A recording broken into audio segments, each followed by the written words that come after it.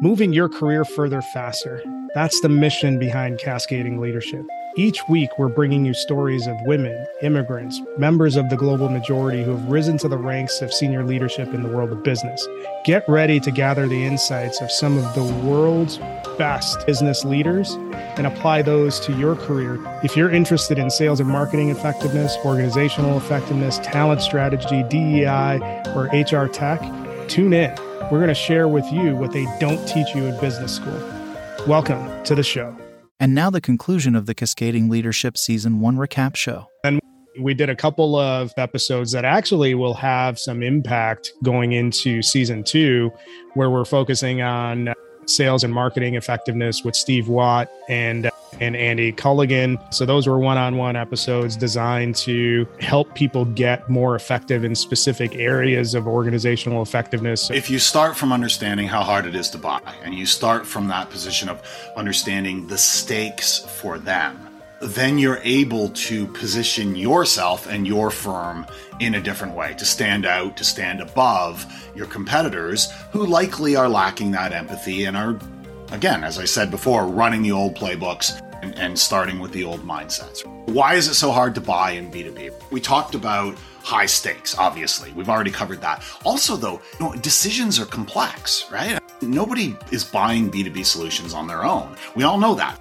But again, most sellers and most sales leaders come at it from their own perspective. They say, yeah, there's a large buying group. There's a lot of stakeholders. So here's what it means. What I challenge you to say is, what does that mean for your buyer? It means that they have to run a lot of internal conversations, they have to expend a lot of internal political capital, reputation capital, even to bring the buying committee together. Never mind to make a decision, never mind yet again to make a decision for you. They have a lot that is going on behind the scenes. And trust looms really large here. And I think this is where we start to move into what can I do about it as a seller, is I really need to focus on how I build trust. First step is always understanding if the SDRs know what marketing actually do. So SDRs are like the kindergarten of the organization. So they are typically entry-level people that haven't had a huge amount of experience in the working world yet. That means that they haven't had any marketing experience or any exposure to marketing teams to understand the value of actually what they can get from their marketing team. Okay. This also goes for things like lead generation. Like an SDR might not even know what lead generation means. What I typically do is when I work together with an SDR or a team of SDRs that are quite green, what I do is I run a session. Marketing 101 is basically just entry level, bringing you through all of the different acronyms and all of the different bits and pieces in which marketing does, mostly focusing on the lead gen / demand gen side of things, helping them understand the funnel. So first of all, bring them through what does marketing actually do and what does marketing actually mean? What's lead gen? What are the differences between lead gen and demand gen, for example? What are all of the different bits and pieces that we're working on as a marketing team? So are we doing things like analyst relations? What is analyst relations? There's these companies called Forrester and Gartner. They produce wave reports and marketing quadrant, blah, blah. And you basically just teach them. It's like a university course, right? And I typically do that over 2 or 3 different sessions so that they're familiar with everything that marketing is doing. Okay. And then I try to piece together, it's like, why is this important to you? Well, it's like either you can go in completely cold into accounts and try to pick up the phone and not have any, and the person on the other end of the phone to not have any clue who you are.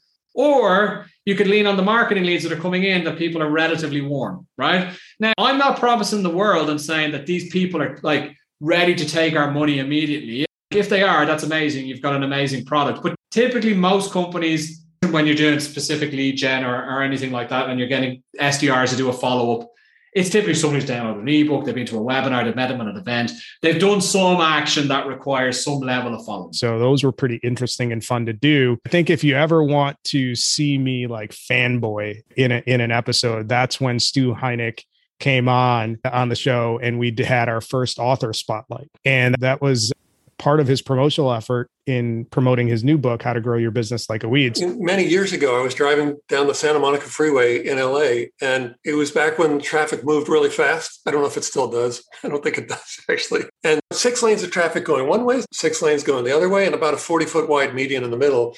It's all concrete. It's no place for a plant to take root. But as I was driving by, and this all just happened in a split second, but as I was driving along, I happened to notice this one dandelion growing from a crack in the concrete median. And it's just happily bouncing around. It had those kind of happy yellow flowers and the happy seed pods that were blowing those happy little seeds around. It was just sitting there running its process from a crack in the concrete. Right. And I just thought, that's so impressive. Look at what did that take for that to happen. And it was significant that it wasn't an apple tree. It wasn't a petunia. It wasn't a rose bush. Those plants couldn't cut it as a weed. They don't have what weeds have, unfair advantages. When you look at it, you think, how on earth how did that dandelion get there? And then you think, we know because we see it all the time. They grow out of cracks everywhere. It got there because it has these seeds that blow around and they probe every possible opportunity to take root. So that was a lot of fun since I've read like all of his other stuff, and I actually adapt a lot of his ideas in terms of how I actually execute from a sales perspective. So that was a lot of fun. All 3 of those episodes were a lot of fun, but it gave us some interesting avenues to go forward as we look at season 2. I think that it's the blend. And of course, I think that this is not uncommon for a new show and a fledgling brand, that some of it is also we're looking at identifying where we're going to gain some traction, because we already know that we started with this. And I don't even know if we talked about this throughout this whole show. And it is, we kind of started with, it was a joke to a degree when we started saying we want to know the origin story because we're both comic book nerds. And it's so funny, though, because as we interviewed folks, everybody got it. Everybody was like, oh, yeah, the origin story. Now, I'm not sure if that has anything to do with the Marvel brand or the DC brand being big in Hollywood these days. But I thought it was really cool that when we started sharing with them the origin brand, the origin story and that sort of thing. So making this shift, I think, was a good one because folks listened. So there was obviously, you were onto something, Jim. I think that when we made the shift to do that. That brings us up to the month that just wrapped up, June, Pride Month. And we had Pride Month open with a phenomenal story. It's partly our fault that she didn't really play how big her story was, but we had Kat Oliver on the show, and she's somebody that legit built one of the highest performing staffing organizations in her company from the ground up.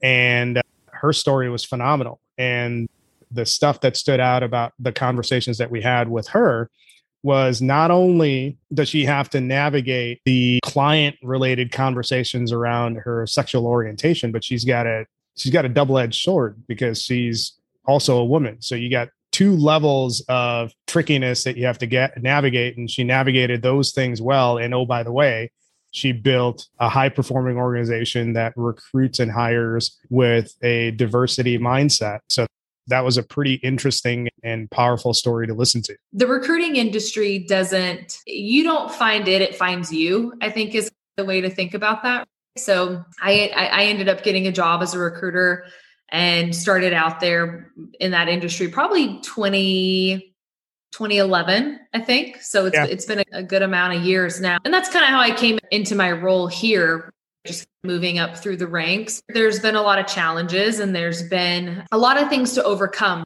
When I was 14 years old, actually, I came out as lesbian to my parents.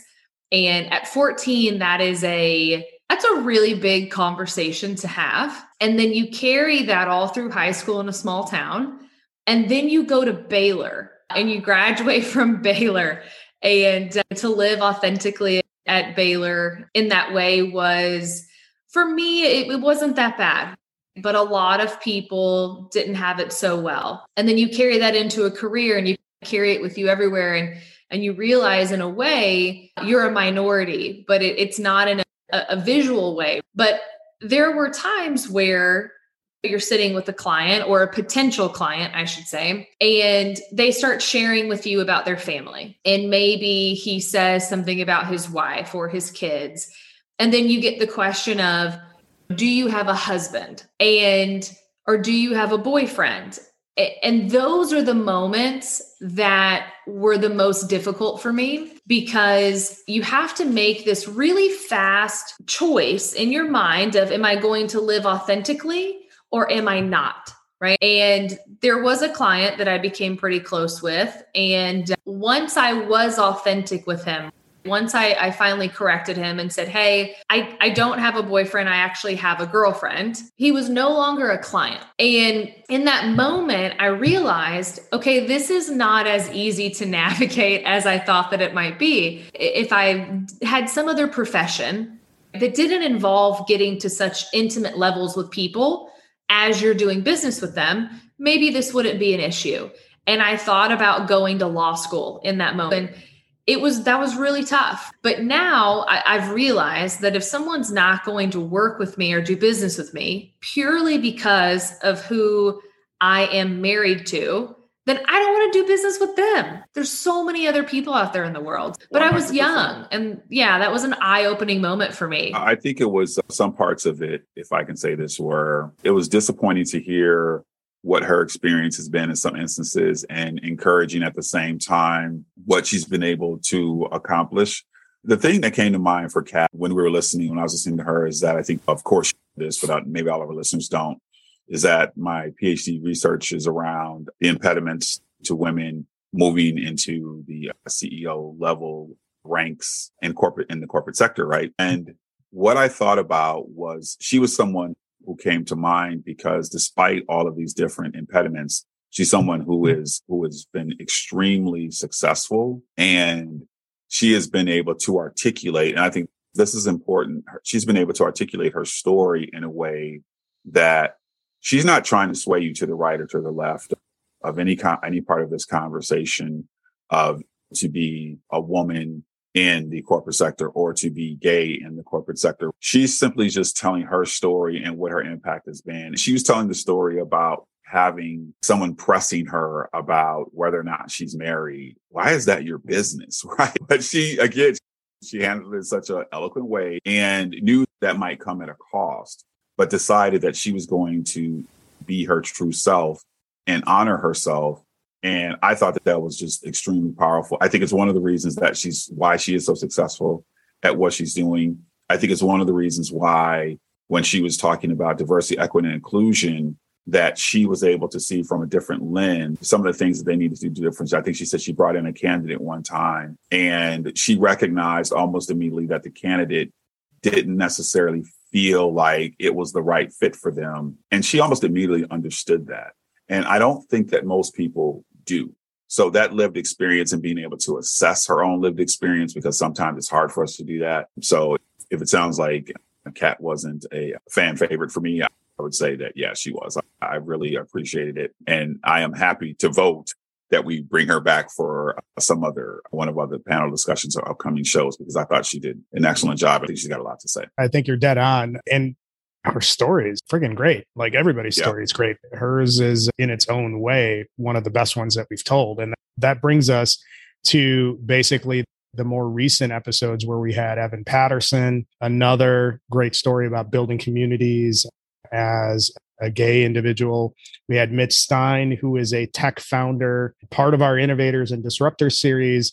And most recently, we had Jessie Ivory on some of the great things that she's done from a learning and development perspective. And those 3 episodes, which, all released in June, were phenomenal as well, with some great stories. Yeah, I would say that Mitch is one of those people who, we were talking with him. Sometimes you do a self-assessment and you go, what have I been doing with my life? He just, Goldman Sachs, part of the resume. And at a really young age, like, just the sense of, I'm going to do XYZ and I'm just going to do it.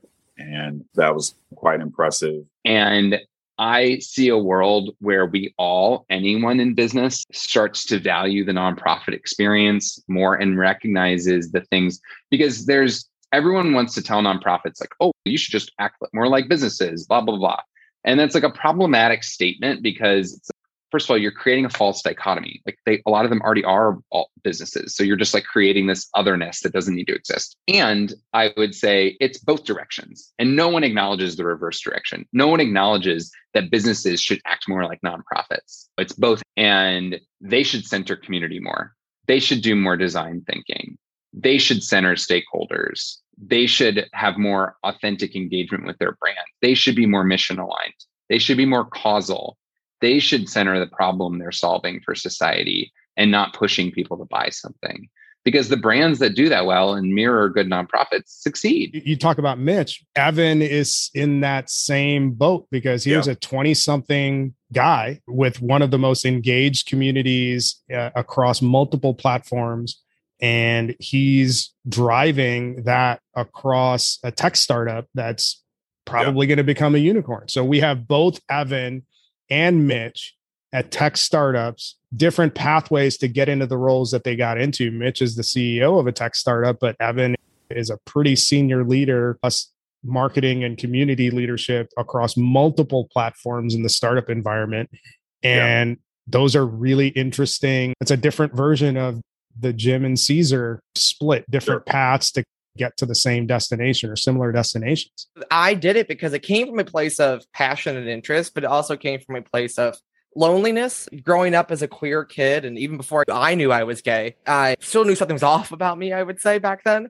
So making friends was very difficult. I grew up in a very small homophobic town, and I had friends, but very few, and they had their own set of problems too. It was a little bit of island of misfit toys there, but this was the way for me to fill in that gap. When it comes to looking at communities, I see two versions of myself. I see myself as like the community builder or marketer, but then I also see myself as the person who's a member of these communities. I've been doing community marketing since I was 13 or 14 years old. I didn't know until recently that I've been doing it even that long, because when I was younger, when I was like in my 7, 8, 9 years old, I didn't have a lot of friends in real life. Most of my friends were online. I grew up right when the internet really started to take off. I was born in 1994.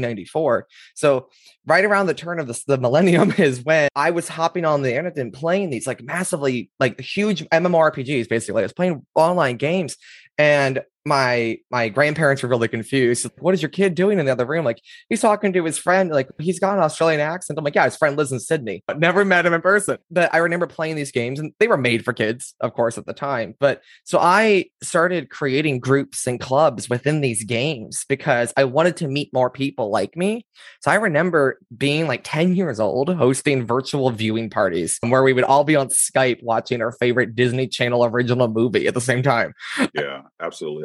I think, and you call out something that I was going to say earlier, and I'll say it now, is that I think that it epitomizes for every single person that we've had on this show, that for listeners, that you are your superpower, right? These people that have been able to take their experience and culminate them, curate them, whatever you want to call it, and be true to what their experience has been, what their journey has been, and then focus in a direction that they want to go in, I think helps to build that sense of credibility. That's really important.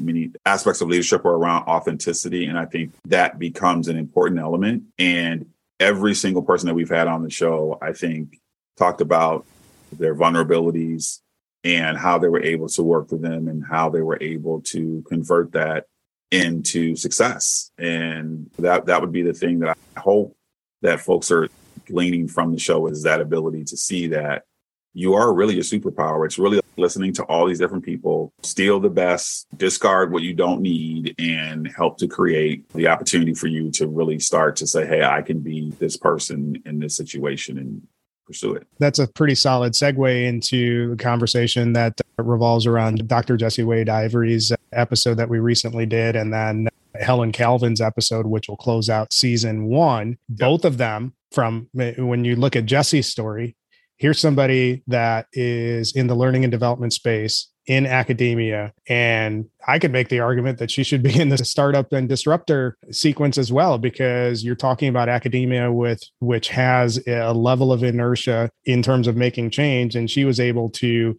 radically transform how programs are delivered within that sector in the middle of a pandemic, in an environment that is not used to or not even open to the idea of hybrid or remote work. We have to be hyper intentional about what do we include in this program to best ensure that we get people to the end goal that they desire. So that is one of the changes with the curriculum. In terms of design, there's a few things that this new environment has brought upon us. One is frictionless experiences, and I call it the Uber effect. For those of us that are old enough, when you previously had to take a taxi, you had to first find out what is the taxi cab's telephone number. Then you had to call the taxi cab, and then you had to get the dispatcher. Hopefully they were answering. Then they had to tell you to hold on a second because they have to get in touch with somebody that is driving. That might be 10 minutes. And then they have to tell you that person is dropping somebody off on this side of town and they'll be to get you in an hour. We were okay with that when it was happening because that's all we knew. Now I can push a button as the plane is landing. A stranger will come and pick me up and I can be to my hotel in 20 minutes. So that was a pretty interesting story.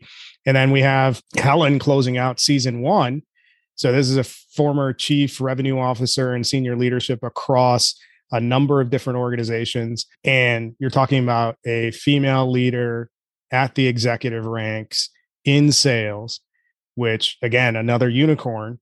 And her position in terms of the overall conversation is, hey, everybody has this mindset that you have to hide who you are based on the function, the job function you serve. And her specific lens was, what's the big deal or what's wrong with being in sales?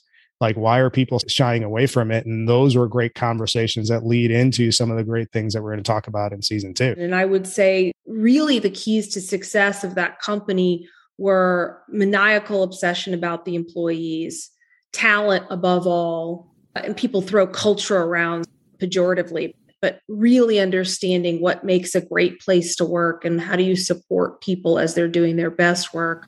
And then real customer obsession. And that was something that certainly the revenue organization worked on in a very focused way. How are we really understanding customer needs and customer wants? Not just ROI, but also that visceral attraction that you have to a product that makes you want it even before if you need it. I think for both of them, research shows that women are better leaders in many of the key areas, whether it's empathy, transformational leadership, authenticity.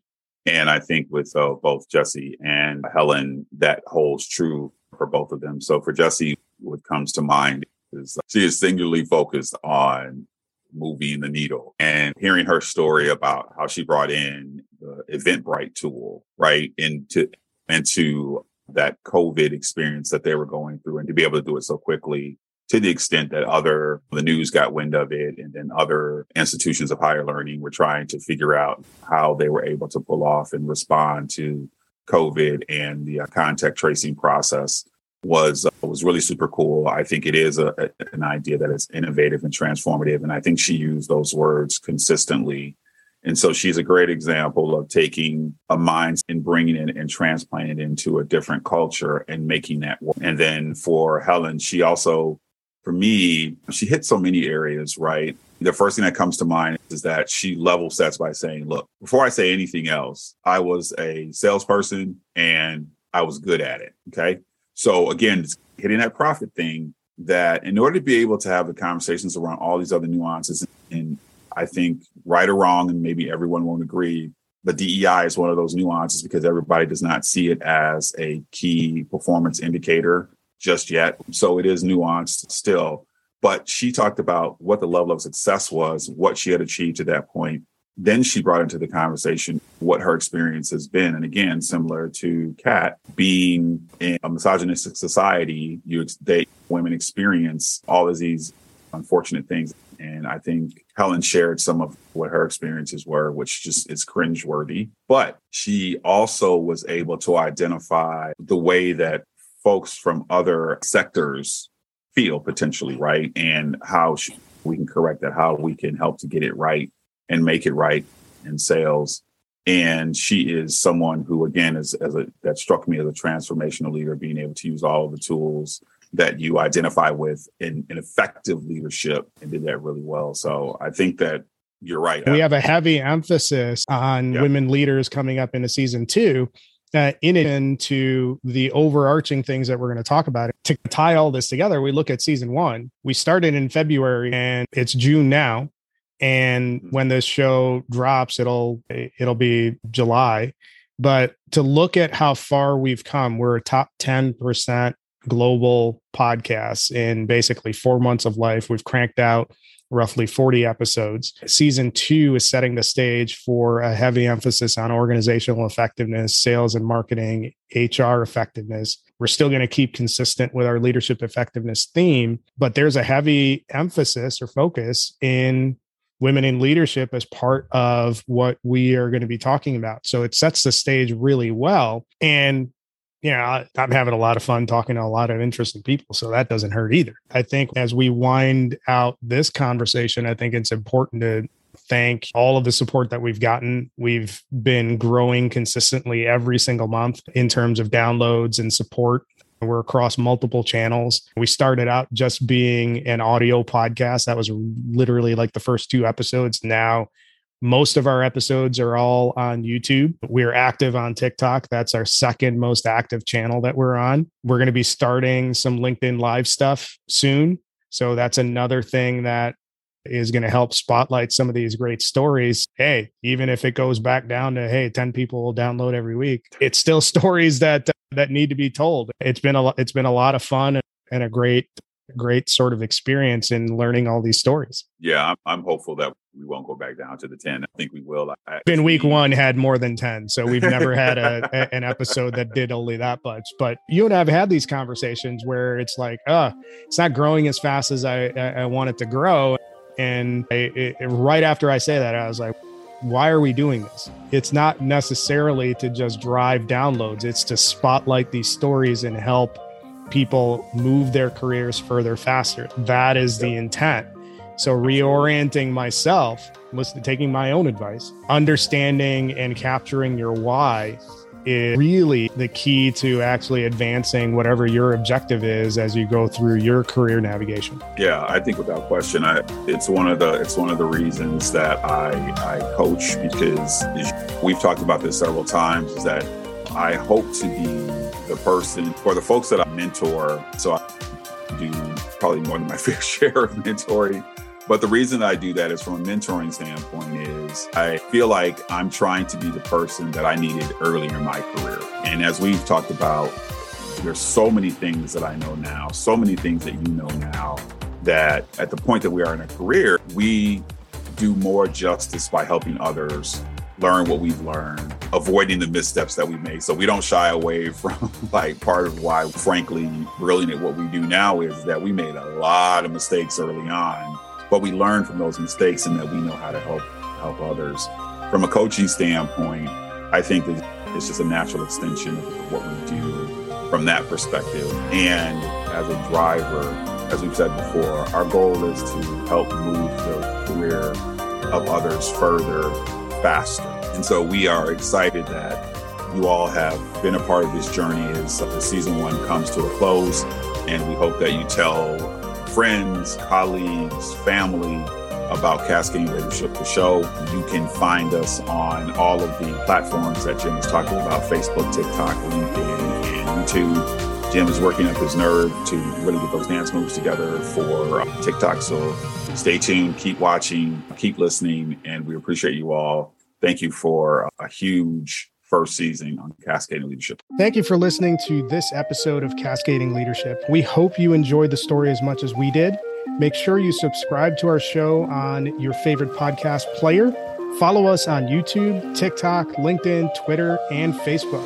Leave us a review. Tell a friend. If you're interested in sponsoring the show, reach out to me at jim@cascadingleadership.com. Tune in next time for another great episode that will help you move your career further faster.